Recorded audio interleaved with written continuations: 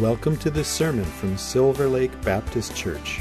Our mission is to celebrate the greatness of God with all we are for the joy, hope, and renewal of our community. We are so glad you have chosen to listen to our message.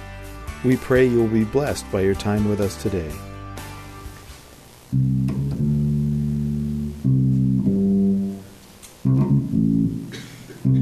Sorry.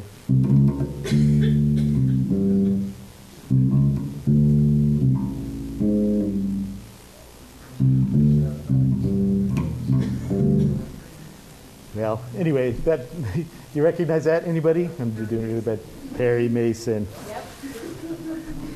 If I could play it better, you'd probably be better at recognizing it too. I tried to find that, but it's pretty copyrighted, and so best I could do is play it on the bass a little bit. So, did anybody used to watch Perry Mason? Oh yes. Back in the 60s. I used to watch the reruns, but I get to take this up. Yeah, but I only used to watch the second half hour. That's when the courtroom scene always happened. Perry was a defense attorney. Yeah, here we go. Defense attorney representing the innocent defendant from the charge of first-degree murder. Right? He was usually up against the prosecutor, Hamilton Berger. Hamburger, really? But I knew that whoever was on the witness stand with only 5 minutes left in the show was the true guilty party. So lately I've been streaming the reruns too. I still like it.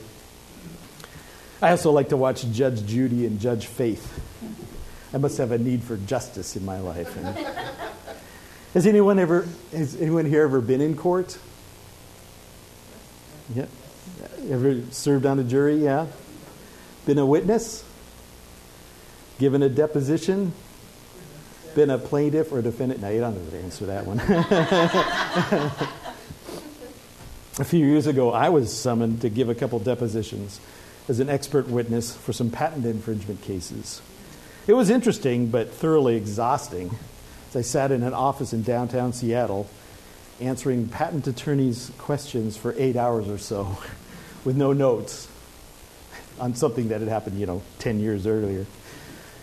It was like a mini courtroom without a judge. There were plaintiff attorneys, defense attorneys, a stenographer, and a videographer. Everything was carefully recorded. The real trials were somewhere down in California, I think. At least I didn't have to go there. As we'll see today, the courtroom trials back in Paul the Apostle's day were surprisingly similar to courtroom trials today. Let's pray.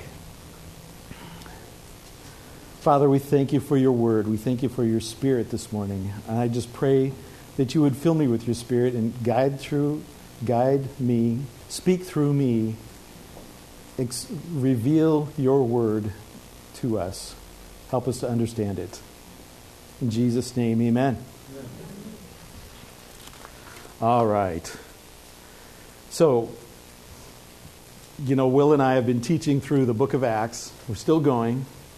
The story of the beginning of the Christian church, written by Dr. Luke. Paul had just finished his third missionary journey. This was about AD, the year 56 or 57. He had traveled from Macedonia to Jerusalem and was there to celebrate Pentecost. Some Jews stirred up the whole city into a riot, dragging Paul out of the temple and beating him, until the commander of the Roman garrison took him into custody, basically saving his life. The commander found out that Paul was a Roman citizen, so he brought him to the Jewish Sanhedrin, their highest court, to try to understand why they were trying to have Paul killed. But he was not satisfied with how they responded, so he kept him in protective custody. Meanwhile, the Jewish leaders formed a conspiracy to assassinate Paul. But the commander found out and decided to bring Paul to Caesarea under heavy guard to be tried by Governor Felix. So now we're in Acts 24, verse 1. Chapter 24, verse 1. After 5 days, the high priest Ananias came down with some elders, with an attorney named Tertullus. and they brought some charges to the governor against Paul. So here's the courtroom setting. The judge is Felix the governor. The plaintiffs are Ananias the high priest with some elders from the Sanhedrin that he brought down. The prosecuting attorney is Tertullus. The scribe is Luke, although he's not the official scribe. Probably this is just an abstract, like a shortened version. It doesn't have all the details in it. But he certainly uses lots of legal terms. And the defendant is Paul. There's no evidence or witnesses, as we'll see. So Ananias the high priest himself had hurried down from Jerusalem. 5 days is pretty fast moving for somebody as important as he was. Hurried down from Jerusalem with his entourage, some of his friends from the Sanhedrin, and a lawyer named Tertullus, who was skilled in Roman legal procedure. It doesn't say if he was Jewish or Gentile, but I'm guessing he was Jewish. Paul had to defend himself. He didn't have an attorney. The word for attorney is interesting. The Greek word is rhetor, where we get the word rhetoric, which is the art of effective or persuasive speaking or writing. It's also where we get the word orator, a public speaker, especially one who is eloquent or skilled. So that's who this attorney was, somebody who was good, knew all the rules of the Roman court, and knew how to speak well. Verse 2, after Paul had been summoned, Tertullus began to accuse him, saying to the governor, "Since we have through you attained much peace, and since by your providence reforms are being carried out for this nation, we acknowledge this in every way and everywhere, most excellent Felix, with all thankfulness. But that I may not weary you any further, I beg you to grant us, by your kindness, a brief hearing." Doesn't that just sound very flowery? I wish I could deliver it a little more pompously, like this. But this was customary flattery that he was giving to the judge, to the governor. In truth, he says we've attained much peace, but the Jewish people really had less peace under Felix, and they didn't have any reforms at all. In fact, just a few days before, in order to keep Paul from being ambushed and assassinated, back in Acts 23, verse 23, Claudius, the commander, called to him 2 of the centurions and said, "Get 200 soldiers and be ready for the 3rd hour of the night to proceed to Caesarea with 70 horsemen and 200 spearmen." They had to take all these people. That does not sound like a place that has much peace, that they're having to protect somebody like this who's just, hasn't really done anything wrong. But Tertullus reminds me more of Proverbs 26:28. A lying tongue hates those it crushes, and a flattering mouth works ruin. He's just trying to butter up the judge to get him on his side. Verse 5, "For we have found this man," this is Tertullus speaking again, continuing, "for we have found this man a real pest, and a fellow who stirs up dissension among all the Jews throughout the world, and a ringleader of the sect of the Nazarenes. And he even tried to desecrate the temple, and then we arrested him." And I'm going to jump down to verse 8. "By examining him yourself concerning all these matters, you will be able to ascertain the things of which we accuse him." So going back a little bit here, what did he mean when he called it the sect of the Nazarenes? Well, the word for sect is heresis, that's the Greek word, where we get our word heretic. But I don't think that's what it means here. I don't think it means a heretical sect. It just means a group that believes things that are distinctive to it. It's used in other places to describe the Pharisees, the Sadducees, and here Christians. But later on, the word came to mean an heretical sect. It had a negative connotation. And it's Nazarenes because Jesus grew up in the city of Nazareth in Galilee. So they called it the sect of the Nazarenes, to kind of, as we call them, Christians now. Going on in verse 9, "The Jews also joined in the attack, asserting that these things were so." So, just a summary, here are the charges. First, that Paul was a troublemaker, stirring up dissensions, starting riots throughout the world. In other words, insurrection or sedition. Two, that he was a ringleader of the Christians, implying that Christians as a whole were dangerous to the Roman government. And three, Paul tried to desecrate the temple, which, if it were true, would mean Paul would be sent back to the Sanhedrin, where he would certainly be killed. It was true that Paul had upset the world. If you remember back in when he was in Thessalonica in Acts 17:6, says, when they did not find Paul and his friends, they began dragging Jason and some brethren before the city authorities, shouting, "These men who have upset the world have come here also." But Paul hadn't started any of the riots in all the places where the riots were, in Lystra, and Thessalonica, and Corinth, Ephesus, or this one in Jerusalem, this most recent one. This charge was totally false. And the second charge, Paul was a leader of the Christians, but there wasn't anything illegal about that yet. And we studied a few months ago what really happened that day in Jerusalem. Acts 21, verse 27. When Paul's 7 days of purification were almost over, the Jews from Asia, upon seeing him in the temple, began to stir up all the crowd and laid hands on him, crying out, "Men of Israel, come to our aid. This is the man who preaches to all men everywhere against our people and the law in this place. And besides, he's even brought Greeks into the temple and has defiled this holy place." For they had previously seen Trophimus the Ephesian in the city with him, and they supposed that Paul had brought him into the temple. Then all the city was provoked, and the people rushed together, taking hold of Paul. They dragged him out of the temple, and immediately the doors were shut. So, Paul had not tried to desecrate the temple. All the charges that they were talking about were false. The prosecuting attorney was lying, and the Jewish high priest and his cronies were lying by agreeing. So there's a thing I want to look at just as an aside here, and you might have noticed this depending on what version of the Bible you have. I skipped what looked like the second half of verse 6, all of verse 7, and the first half of verse 8, which I'll read now. "We wanted to judge him according to our law, but Lysias the commander came along and with much violence took him out of our hands, ordering his accusers to come before you." Different versions of the Bible treat this thing differently. The King James puts these verses right into the text. The New King James puts them in with a footnote that these verses were not found in the NU, whatever that is, I'll tell you in a minute. The New American Standard puts them in with special brackets and a footnote saying early manuscripts do not contain these verses. The New International, the English Standard, and the New Revised Standard all leave them out with a footnote containing the verses. So what's going on here?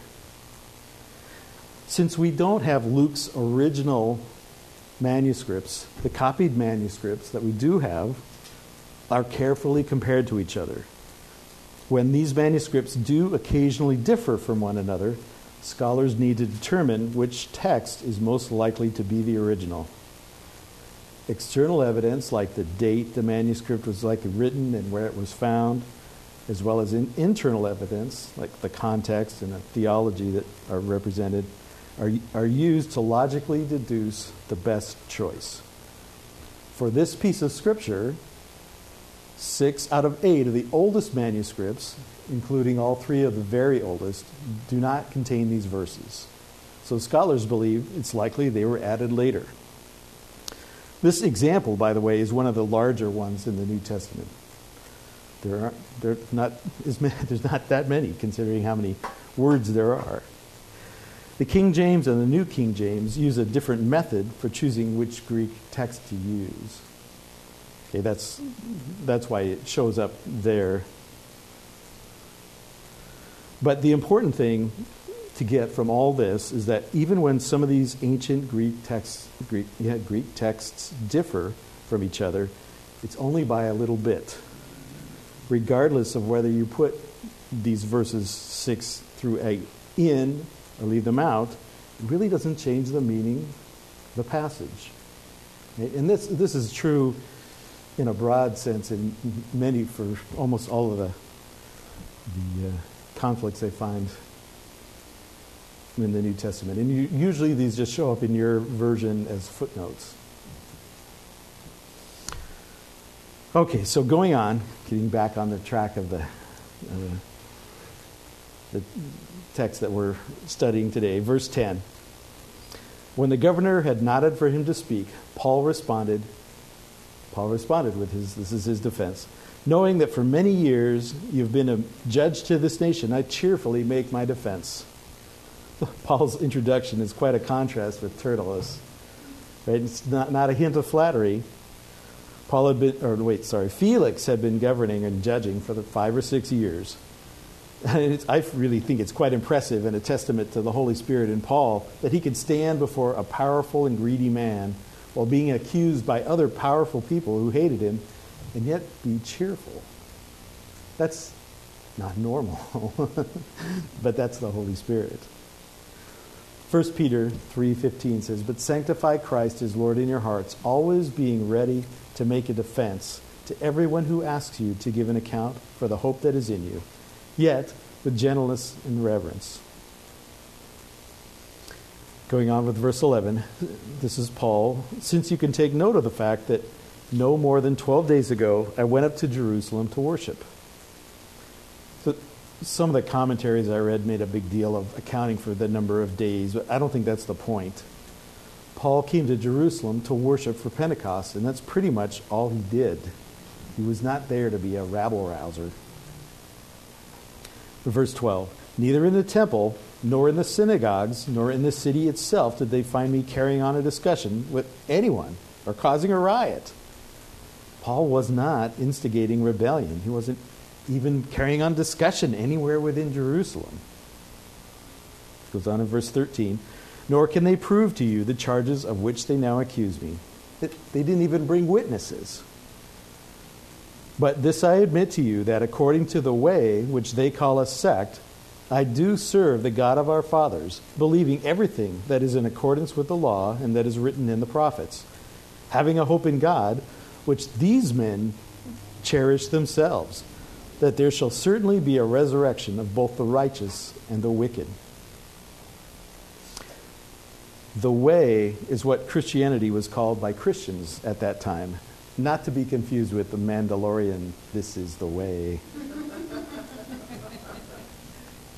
Once again, Paul includes a gospel presentation, although it's a mini version. Psalm 119:46, "I will also speak of your testimonies before kings. I shall not be ashamed." And just a reminder that resurrection of both good and bad is a central theme of the whole Bible. Daniel 12:2, an angel speaking to Daniel, telling him what's going to happen in the future. "Many of those who sleep in the dust of the ground will awake, these to everlasting life, but the others to disgrace and everlasting contempt." Or John 5:28, Jesus is speaking, "Do not marvel at this, for an hour is coming in which all who are in the tombs will hear his voice and will come forth, those who did good deeds to a resurrection of life, and those who committed the evil deeds to a resurrection of judgment." In verse 16, Paul continues, "In view of this, I also do my best to maintain always a blameless conscience before both God and before men." This is an amazing statement to make, but it's very much like the one Paul made to the Sanhedrin. I talked at some length about conscience last time I was preaching here. This is back in Acts 23, verse 1. Paul, looking intently at the councils, opened up, said, "Brethren, I have lived my life with a perfectly good conscience before God up to this day." Boy, I tell you, I want to be able to say this. I want to do my best to always maintain a blameless conscience before God and men. It seems like a good goal. How about you? Verse 17. "Now after several years I came to bring alms to my nation and to present offerings, in which they found me occupied in the temple, having been purified without any crowd or uproar. But there were some Jews from Asia who ought to have been present before you and to make accusation if they should have anything against me. So, wait a sec. Why do you suppose Ananias didn't bring these Jews from Asia along as witnesses? Well, it's because they were not good witnesses. In fact, they were the ones that started the stirring up the mob. They were the ones that started the trouble. Acts 21, verse 27, when the 7 days were almost over, the Jews from Asia, upon seeing him in the temple, began to stir up all the crowd and laid hands on him. They were the ones who started it, so they didn't want to bring them along. Back to Paul in verse 20. Or else let these men themselves, the accusers, tell what misdeed they found when I stood before the council, other than for this one statement which I shouted out while standing among them. For the resurrection of the dead, I am on trial before you today. Paul hadn't broken any laws, neither Roman nor Jewish. His main focus was the resurrection of the dead, starting with Jesus Christ. Paul's not confessing a wrong that he did here when he says, other than for this one statement. He's confessing his faith. It's also interesting to notice that he doesn't mention Ananias commanding him to be clobbered, which would have been against the Roman law since Paul was a Roman citizen. He didn't even get Ananias in trouble when he could have. In verse 22, but Felix, having a more exact knowledge about the way, put them off, saying, when Lysias, the commander, comes down, I will decide your case. You know, Felix says this, but he's already read Lysias' statement in a letter earlier. Acts 23, verse 26. This is the letter. Claudius Lysias, to the most excellent Governor Felix, greetings. When this man, when Paul, was arrested by the Jews and was about to be slain by them, I came up to them with the troops and rescued him, having learned that he was a Roman. Well, it was almost like that. And wanting to ascertain the charge for which they were accusing him, I brought him down to their council and found him to be accused over questions about their law, but under no accusation deserving death or imprisonment.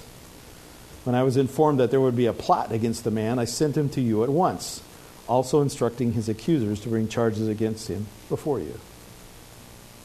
So this letter, which came early, which Governor Felix had gotten before this trial, totally exonerates Paul of the charges they brought against him. Felix didn't want to declare Paul innocent and make Ananias and his cronies angry, though. He just adjourned the proceedings without delivering a verdict. He'd already heard from Lysias. So then, in verse 23, Governor Felix gave orders to the centurion for Paul to be kept in custody, and yet have some freedom, and not to prevent any of his friends from ministering to him. This reminds me of what I think of as house arrest. Felix knew Paul was innocent, and Paul was a Roman citizen. But Felix was trying to please the Jews, as we'll see. This was all part of God's unexpected plan for Paul. Verse 24, but some days later, Felix arrived with Drusilla, his wife, who was a Jewess, and sent for Paul and heard him speak about faith in Christ Jesus. Felix's wife, Drusilla, may have been interested in Christianity, but her family was not. Drusilla's great-grandfather, who was Herod the Great, had tried to kill Jesus when he was a toddler in Bethlehem. Remember that? Her great-uncle, Herod Antipas, killed John the Baptist. Her father, Herod Agrippa I, killed the Apostle James.